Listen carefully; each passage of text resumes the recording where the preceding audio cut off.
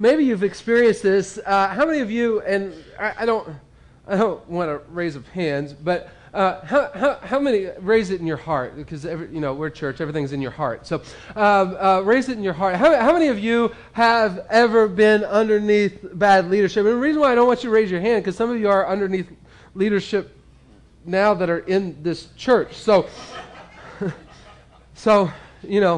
Nathan's not anymore. I mean, he got out from underneath that bad leadership. But anyway, right, Dave? Right? Nathan got out from underneath his bad leadership, right? Dave? Right? Yeah? Okay. He escaped. Yeah, okay. How many of you experienced bad leadership, whether it be a boss or a coach or a band director or a teacher or something? I said, raise it in your heart. Yeah, raise it in your heart, okay? Sorry. I thought I was clear. Her heart is so strong that she's just like, 2 hands! So, I won't ask who because I know your boss now. So, but anyway, and I didn't want that. Anybody raise their hand now. I mean, I've got staff in this room, so I didn't want that to occur, right? Like and interns and stuff. So, maybe your bad leadership is yourself, and I have that conversation with myself often. If you ever got into my head, you'd think I was cuckoo, and so because I talk myself a lot, and so. But we've all experienced, bad leadership and poor leadership in the marketplace, and maybe we've had that boss that the turnover rate is about averages about 3 minutes. Like people come in and immediately get this vibe that things aren't right here, and they leave. The tenure's about 3 minutes long, or you've had that coach that you just didn't want to play for. That bad leadership has a tendency to scatter people. And that's not anything new.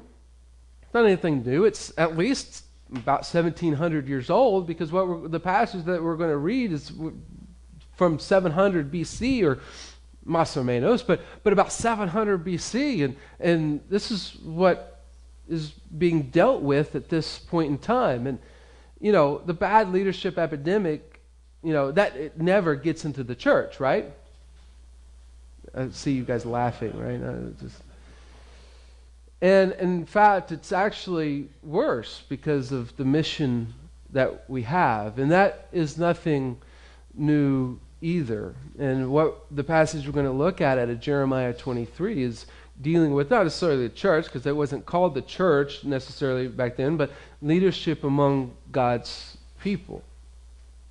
But also, we're in this series called Foreshadow, and this isn't your typical Christmas series, a little bit mysterious, and a little bit dark and gloomy, and kind of the whole mystery deal and everything, because we're dealing with the prophecies of the one that is being foreshadowed by God.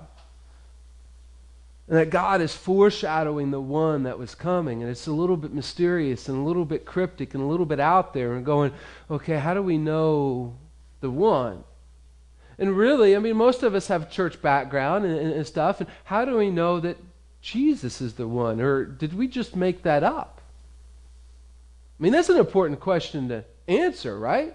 How do we know that he's the one? Or did we just make that up? If we made this up, there's a lot riding on that. And maybe you're wondering that yourself. You came with that question. Is Christians just making this stuff up? So we're going to go to Jeremiah 23, and he wrote in around 700 BC. And it's amazing that we can still have something that was written about 700 BC still in our hands and in our tablets. more than that, right? 2,700 years ago, right? My math is a little bit better there. 2,700 years ago. And we can still read it. And Jeremiah writes to what's called the northern kingdom of Israel. There was Israel and Judah after a civil war split, and there's the northern kingdom Israel and the southern kingdom Judah. And Jeremiah is more towards the northern kingdom, and he writes right before the northern kingdom of Israel goes into the punishment phase by God because of their sin, because of the national sin that they had, that God's people had of worshiping other idols and worshiping other gods and falling away from Yahweh, the one true God. And he was sending a nation to come conquer them. And actually the nation of Israel, the northern kingdom, was completely wiped out. Was completely wiped out. It was Judah was the one that kept going and had the promise attached with it. And Jeremiah is writing to these people about why God was sending the judgment upon them. But it was more than just the people falling away. It was because of the leaders. Jeremiah 23:1. What sorrow awaits the leaders of my people, the shepherds of my sheep, for they have destroyed and scattered the very ones they are expected to care for, says the Lord. Therefore, this is what the Lord, the God of Israel, says to these shepherds. Instead of caring for my flock and leading them to safety, you have deserted them and driven them to destruction. Now I will pour out judgment on you for the evil you have done to them, but I will gather together the remnant of my flock from the countries where I have driven them. I will bring them back to their own sheepfold, and they will be fruitful and increase in number. Then I will appoint responsible shepherds who will care for them, and they will never be afraid again. Not a single one will be lost or missing. I, the Lord, have spoken. Because of this leadership that didn't lead them to God, God was holding the leadership more accountable than the people at large.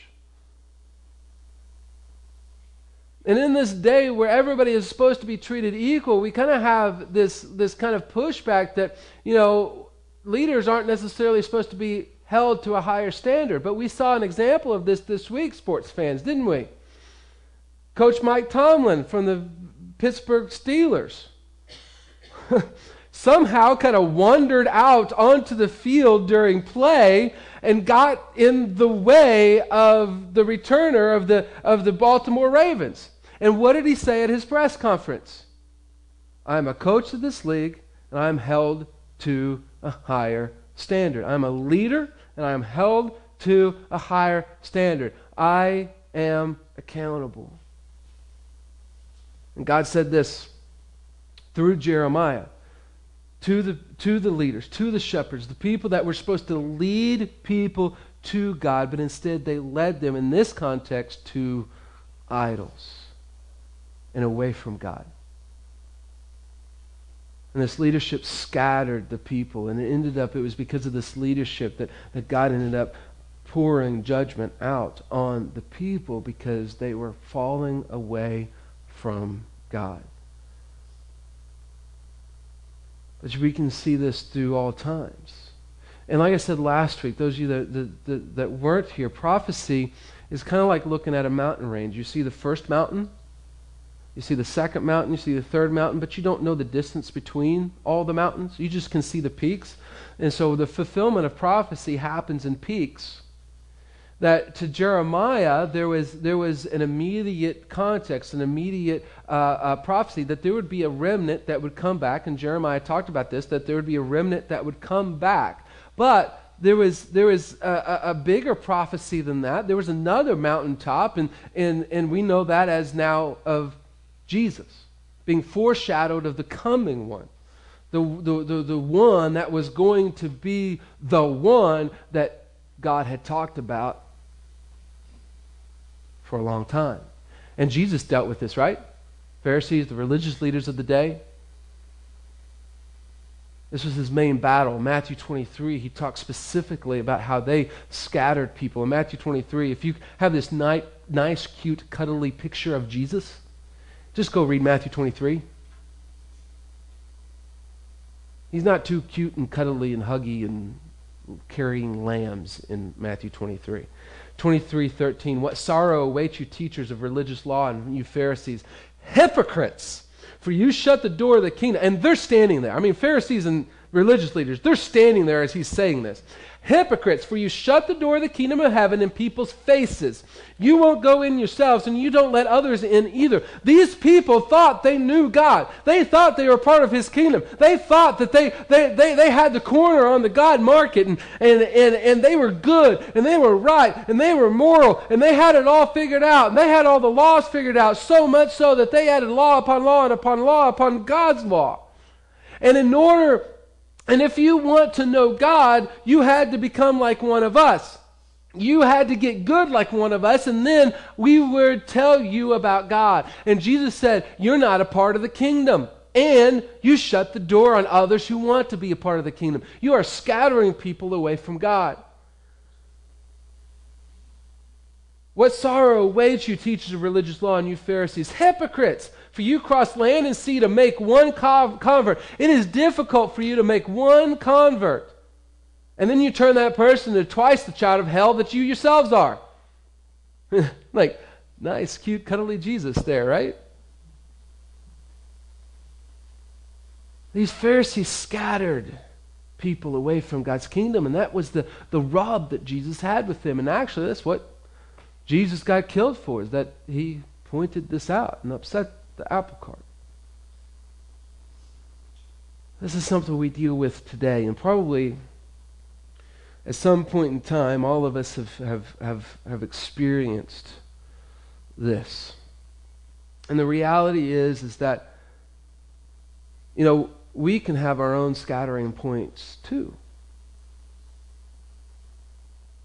And while we always want to learn from others and our past mistakes, we don't want to use, I mean, Jesus had kind of the right to go after these folks. I mean, he was God. Whereas we don't necessarily have the right to go after folks, but we can learn from ours and others' mistakes. And we have some scattering points as well. I mean, right now, our children's space is very, very difficult. Very difficult. I mean, we've had these conversations. It's not a surprise to anybody that I would say that. I mean, it's what we've got, but it's very difficult. Our connection space out there, it's difficult. It's hard to have an environment to deepen and deepen the connection with people who come for the very first time. Because we don't have a spot for them to go to and people to talk to. I want more information. I mean, we're trying to manage that with that board and in some different ways, but we're limited.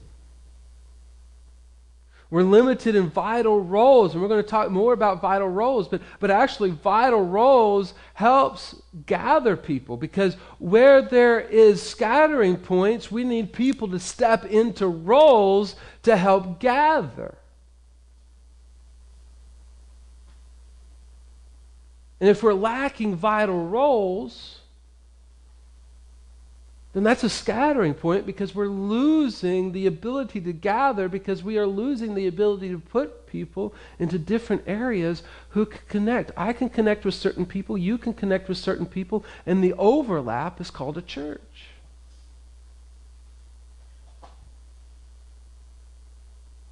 We scatter people because of a lack of challenge. We could do what we do here for eternity, just as we are. We lack challenge. We lack the need to develop. We lack the need to get better. Because we can do this. We're comfortable with this.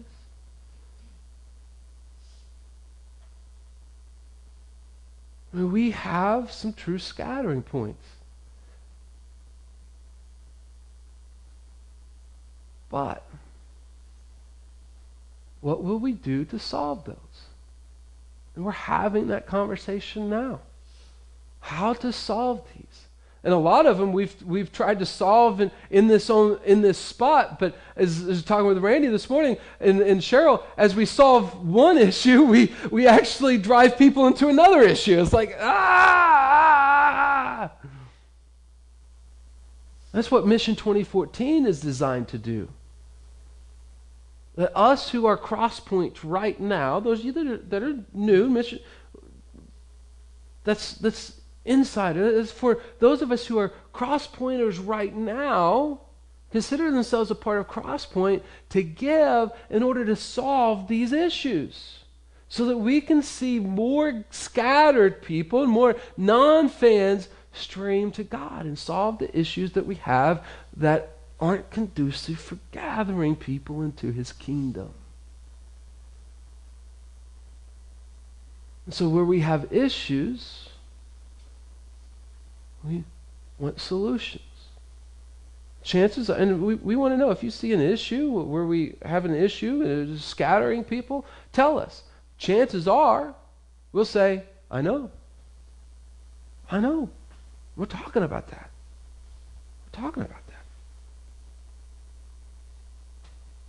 Chances are we've seen it, and that's a conversation that we're having.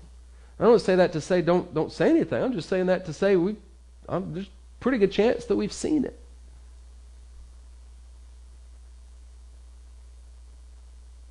So all of us, all churches, all gathering places, we're always going to never be perfect, never be complete.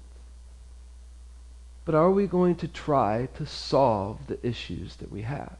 And are we willing, as those of us now, the work, prepare, sacrifice, at all times in the course of a church, any church you're looking at, it's those who work, prepare, sacrifice right now for those yet to be saved, just like Joseph. So are we willing to work, prepare, sacrifice to solve the issues that we have?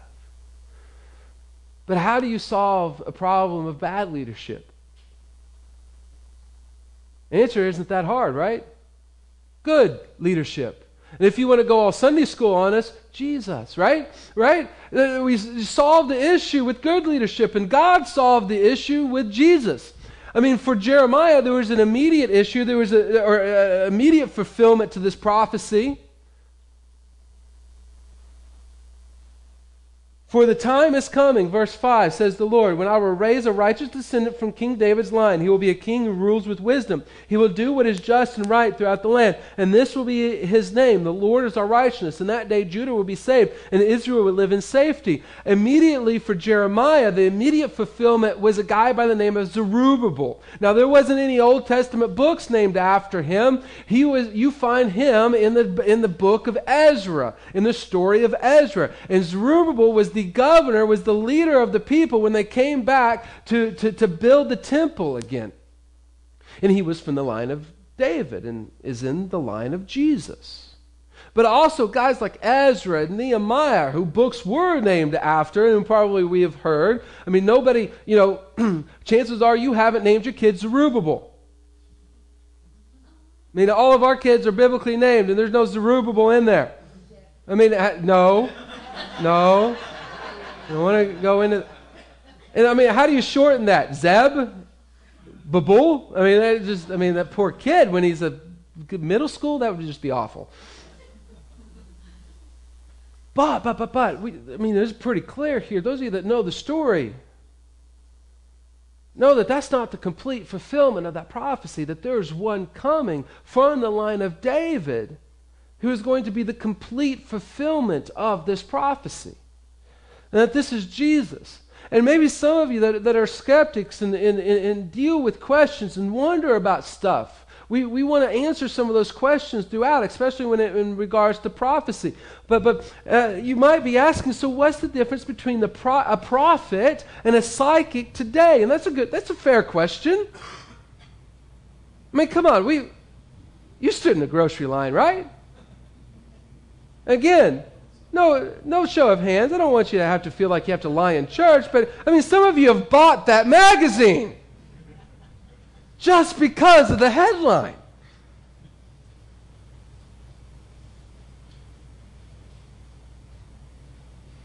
What's the difference? The vivid detail is the difference. Psychics today are about 8% right rate.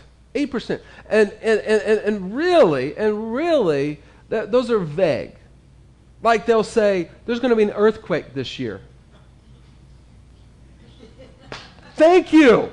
Thank you. Appreciate it. Good. Got that one right. That's part of the 8%. It's the vivid detail, and we see here that Jeremiah is saying there's going to be somebody from the line of David. We're getting detail. I mean, last week it was character traits, and it wasn't a whole lot of detail. We're getting detailed, and the next 2 weeks is going to be even more detail to the prophecy. We see that this person is going to come from the line of David. That's why Matthew and Luke both put Jesus' genealogy into their story. But also, did people in Jesus' time, how did they view Jesus? How did they view Jesus? Maybe us Christians are just making this up. We're looking back into history and we're revisionist historians. Fair question, fair thing. Matthew 2, we're going to look into this next week as well from a different standpoint, but Matthew 2, the wise men who show up, they're rich. They could show up to any king in that day and get immediate audience, and that was evident by the fact that they went to Herod's house, knocked on the door, and Herod immediately brought them up to talk to him. Hey, fellas, what's up? Why are you here? These guys were rich. They didn't need another king. They didn't need to worship any king, but they ended up worshiping a toddler as king. They didn't worship Herod. They worshipped a toddler. 12 to 18-month-old toddler. None of us are over there bowing down, now are we? Now, we might have an American epidemic of worshiping our kids, but that's a separate sermon. Why are these men of incredible means worshiping a toddler? Then in Luke's story, an angel shows up to Mary to give her the news. Hey, I've got great news. You're going to get pregnant by the Holy Spirit. Is that great news? Like, there's no category for that, right? And what does the angel say? The messenger of God say? The Lord God will give him the throne of his ancestor David, and he will reign over Israel forever. His kingdom will never end. The angel says he's going to be the king in the line of David that this prophecy is talking about. When Mary leaves her house, probably because of the pressure of staying there, when Mary leaves her house to go to stay with her cousin Elizabeth, the mother of John the Baptist, for a little while, John the Baptist, as a developing baby in Elizabeth's room, jumps for joy over the zygote that's in Mary. And here's what Elizabeth says about the zygote that's in Mary. Why am I so honored that the mother of my Lord should visit me? Elizabeth goes up to Mary's belly, and goes, "Hi, my Lord. Hi, my King." Why would somebody do that? Somebody did that to you while you were pregnant at Walmart, it'd probably be, cops and stuff involved. And then Zechariah, Elizabeth's husband, this is what he said after John the Baptist was born about the baby that was in Mary's belly, which I said this last year when we went through this story, but it's not really a good idea to start singing about the baby that's in your wife's cousin's belly. But this is what he said about Jesus, who is in his wife's cousin's belly. "Praise the Lord, the God of Israel, because he has visited and redeemed his people. He has sent us a mighty Savior from the royal line of his servant David." So this is the king. This is the one that Jeremiah is talking about. And then later on, during what we call the triumphal entry, here's what the people say about Jesus. "Blessings on the King who comes in the name of the Lord. Peace in heaven and glory in the highest heaven." People saw him as king. Now, they misunderstood what exactly that meant, but they still saw him as king. But as we talked about last week, this is great that all these people see this in Jesus, but did Jesus see this in Jesus? First of all, during this same episode, instead of Jesus saying, "Oh, shucks, guys, come on now, like, you guys might want to back off a little bit." When the Pharisees went to Jesus and said, "Hey, shut these people up because they don't know what they're talking about," Jesus said, "You know what, if I did that, then the rocks in nature would cry out that I'm the king." Now, I would have rather seen that than the people. I mean, that would have been interesting. I mean, like Sesame Street coming alive, right? But Jesus accepted the worship as king. And then in Matthew chapter 23, he says, "Oh, Jerusalem, Jerusalem, the city that kills the prophets and stones God's messengers. How often I have wanted to gather your children together as a hen protects her chicks beneath her wings, but you wouldn't let me." Jesus wants to be the wind beneath their wings, right? He wants to gather them together. He wants to be the king. He says that he is the king of the scattered, but they just won't cooperate. And then, when Jesus stood in front of Pilate, very early in the morning, the leading priests, the elders, and the teachers of religious law, the entire high council met to discuss the next step. They bound Jesus, led him away, and took him to Pilate, the Roman governor. Pilate asked Jesus, "Are you the king of the Jews?" Jesus replied, "You have said it." Then the leading priests kept accusing him of many crimes, and Pilate asked him, "Aren't you going to answer them? What about all these charges they are bringing against you?" But Jesus said nothing, much to Pilate's surprise. Now, when false accusations were coming down on Jesus, and Jesus had the opportunity to defend himself against these false accusations, he kept his mouth shut. But when he was point blank asked, "Are you the king of the Jews?" he said, "You have said it," knowing that all insurrectionists in that day were immediately sentenced to death. If he didn't see himself as a king, this was a pretty good time to say it. But he's called himself the king of the Jews, the one that Jeremiah was talking about.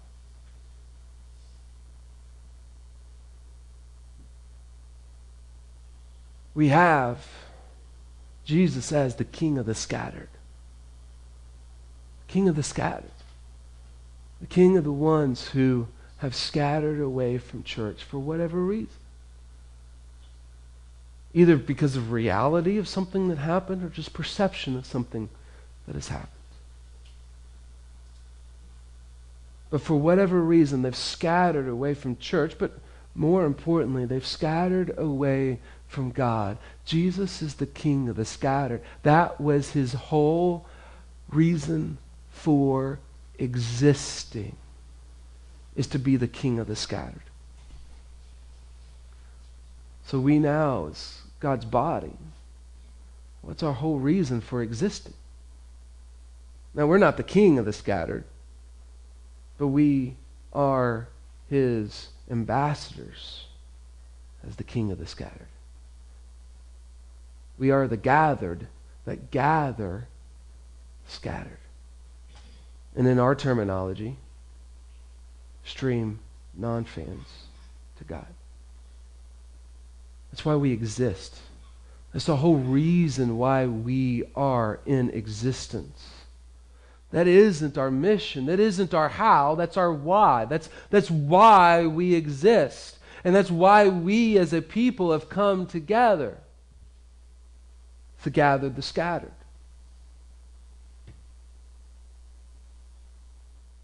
And in order to gather the scattered, you have to take an active role in that. But in order for new, good leadership to work, in order for leadership to come in, just marketplace, to come in and work, they've got to do something, right? They've got to do something. I mean, when you drive down the road and you see a business say under new management, what's that code word for? The previous management were a bunch of morons. We bought them out. Come try us again, no matter what experience you had, right? Because they were morons, and now we're not morons. That's what the code word for. It's a nice way of putting that. They can't fit that on the board. Previous management were morons. Please come back. It's a good marketing strategy. Fits on a business card. Jeremiah 23:5. In that day, says the Lord, when people are taking an oath, they will no longer say, as surely as the Lord lives, who rescued the people of Israel from the land of Egypt. To Jeremiah, this happened about 1,000 years prior, that when they came out of the land of Egypt, and that was their anchor point. When they came out of the land, and when God sent Moses, and all the plagues happened, and the parting of the Red Sea. And we're going to take a look at that in the next series we call Superhero, and of seeing how God redeemed his people. And we're going to take a look at that story. And that became the anchor point for 1,000 plus years for Israel. But, he said, instead, they will say, as surely as the Lord lives, who brought the people of Israel back to their own land from the land of the north, from all the countries to which he had exiled them. Then they will live in their own land. God said, when I send these new leaders to make these new things happen, there's going to be new anchor points. This leader is going to make new things occur. And so the implication is when this prophecy comes into complete fulfillment, this guy is going to make new things occur. There's going to be new anchor points happen because he shows up. And Jesus saw this in himself. When some religious leaders came to him and said, hey, you're disciples. Why aren't they doing all the stuff that we have to do, all the fasting and the cleansing and all that stuff? Underlying that is, it's not fair, Jesus, your disciples don't get to go around with you and party, and here we are having to memorize Scripture and having to clean ourselves all the time and having to fast all the time. This ain't fair. Jesus said, no one puts new wine into old wineskins, for the wine would burst the wineskins, and the wine and the skins would both be lost. New wine calls for new wineskins. When I show up, there's going to be new anchor points. There's going to be new things that happen, new things that occur. I'm going to make things happen. Then, when he was at the Last Supper with his disciples, he said this, I tell you the truth, anyone who believes in me will do the same works I have done, and even greater works, because I am going to be with the Father. You will continue to receive anchor points. You don't have to wait 1,000 years for your next anchor point, because I will continue to do things. In fact, you're going to see even greater things in the days ahead than what you've just seen out of my life. And as a church, Jesus wants to keep giving us new anchor points, new points where we see him at work. We don't ignore the old anchor points. When a new anchor point happened, that didn't mean Egypt didn't happen anymore. But new anchor points so that we can always see God at work. Some of you are anchor points for us. And I consider the deans an anchor point of seeing God work in their life and come and attach themselves to Crosspoint. And some of the others here of being anchor points, of seeing God gather the scattered, so that we can continue to have the faith to press forward, so that we can see more and more and more of the scattered gathered.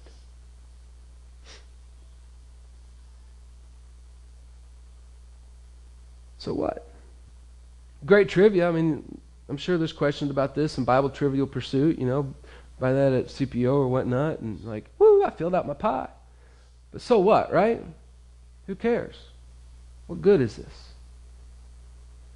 So we double back to the leadership component.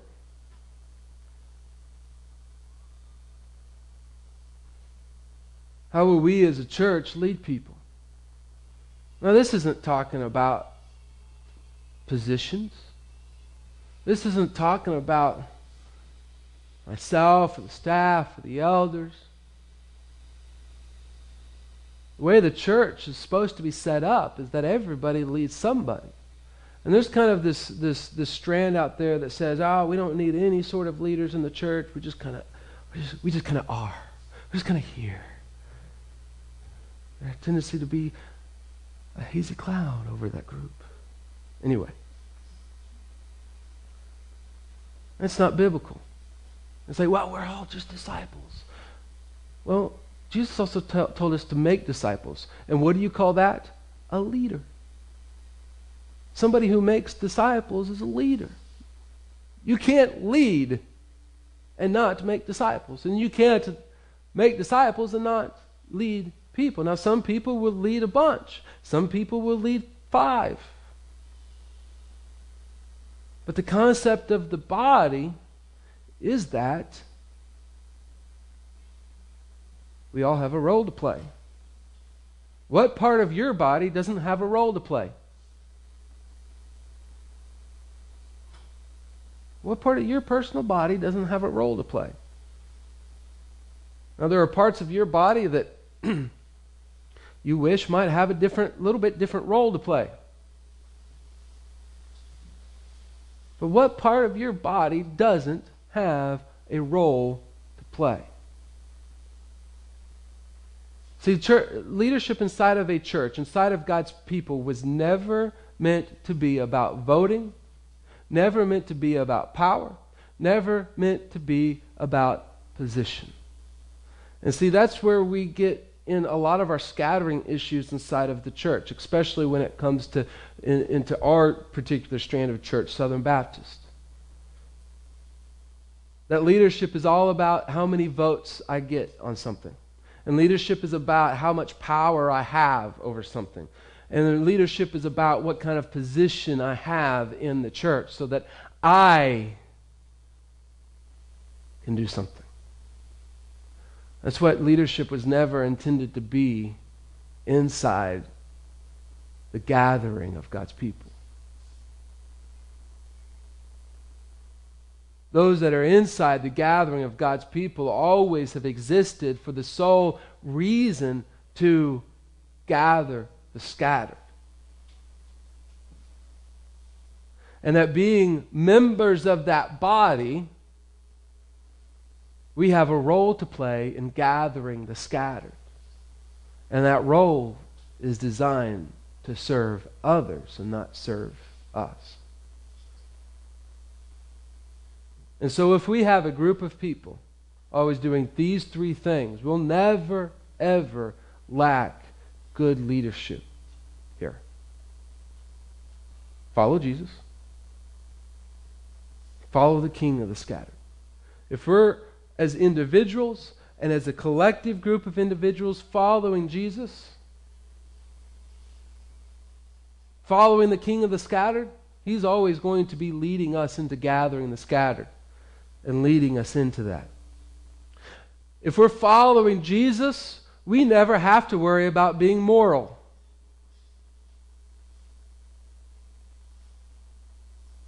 Do we? Because is Jesus going to lead us into something that's sinful? Never.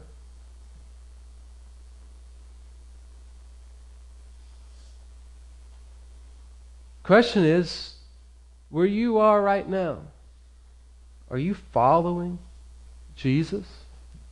Or are we just showing up on church or to church? Are you following Jesus? If I came into your life tomorrow, or if anybody came into your life tomorrow, would they accuse you of following Jesus? That's why we give these reading plans, just as a tool in order for you to listen to Jesus. Because John 10:4 says this, after he has gathered his own flock, he, the shepherd, walks ahead of the flock, and they, the flock, the sheep, follow him because they know his voice. Jesus' word plays are very intentional. So when you read the Gospels and then go back and read the prophets, you go, oh. So that's why he used the shepherd metaphor, because the shepherd metaphor is used all over the Old Testament.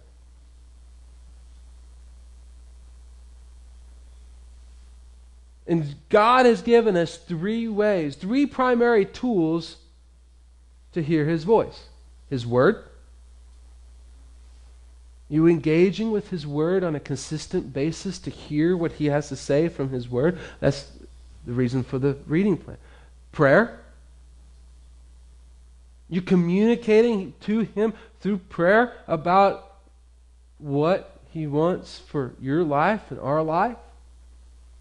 And community. You come together in a large group and in small groups in community to hear from each other as we go through the filter of God's Word. We following Jesus.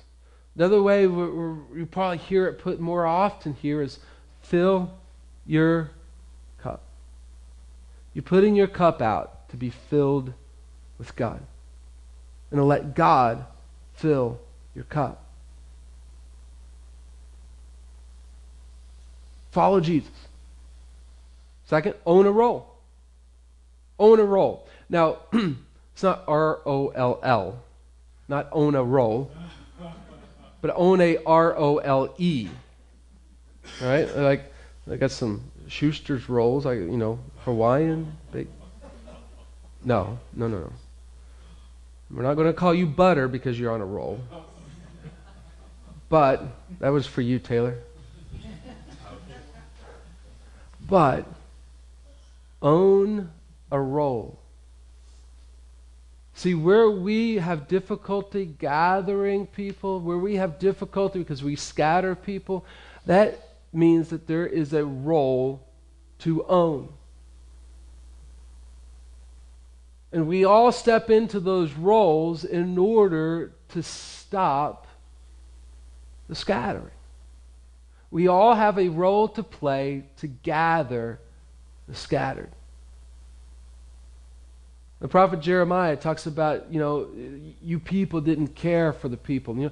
There's more to care for the people of God, the church, the body, than just, hugging people. Now that's vital, that's important, and that sort of thing, but there's all kinds of roles to play. The top right board, as I'm looking at it, that's going to be our roll board. Now, if any of you put a roll on there, I'm going to take it down. R-O-L-L. Right? That's going to be our roll board. And we're going to rotate those. I encourage you to look at it. This one's kind of interesting. Maybe that kind of fits me. You're going to see the role. You're going to see the type of person needed to fulfill that role and who to talk to. And if you don't know who those people are, talk to me. I know them. Probably. Take that card with you if something is of interest to you. Pray over it and think about it. But cleaning our facility is caring for people, right? Who wants to sit on a gross toilet? It's caring for people. Greeters cares for people. Making sure this is all ready to go. Caring for people, making sure that the environment is ready for people to hear and not be distracted. We have a role for everybody to play to help gather the scattered. And then we serve people with that role. We fill our cup. We empty our cup into others. We own a role. And then we give our cup away by serving people with those roles. Where are you at? I dream of a day when everybody who considers himself a cross-pointer, a part of Crosspoint, anybody can ask those people and say, what is your role? And they're able to articulate that role. Dream of a day that occurs. And we're always consistently looking to bring people into those roles. We're not great at that now, but we're striving to get better in that. So where are you at? Following Jesus? Do you need to follow Jesus for the first time and say, my life is completely scattered, and I want to follow the King of the scattered who gathers together the scattered? Do you need a new commitment, if you will, to follow this King? That things have kind of waned a little bit in your followability? Is God speaking to you about a role to step up and play? You need to serve people? What is God speaking to you about? As the band plays our time of reflection, worship the King of the scattered while you let the King of the scattered speak to you about how he wants you to play a vital role in gathering people.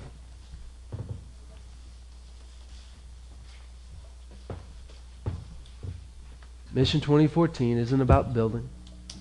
It isn't about getting money. It's about being a church who says, I follow the King of the scattered.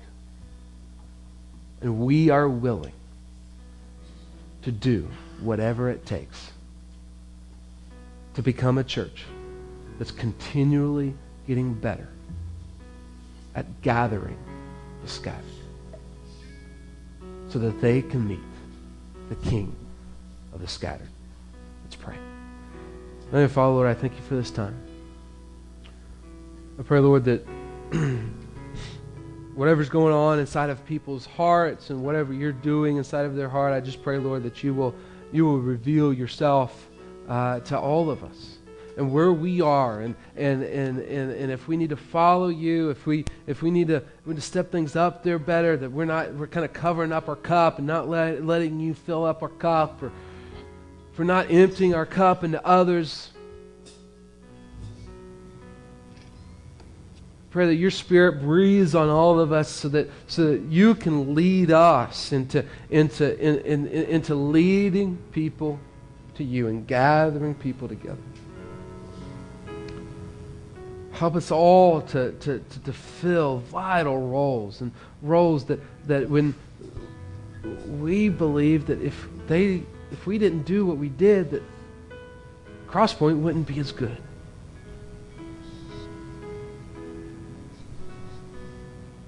Or raise us up to be a people that says, we exist in order to gather the scattered, to stream non-fans to you. Put that in our hearts. Drive that into every one of our hearts. And allow our journey, our walk with you, be an everlasting pursuit of this. It's your name that I pray. Amen.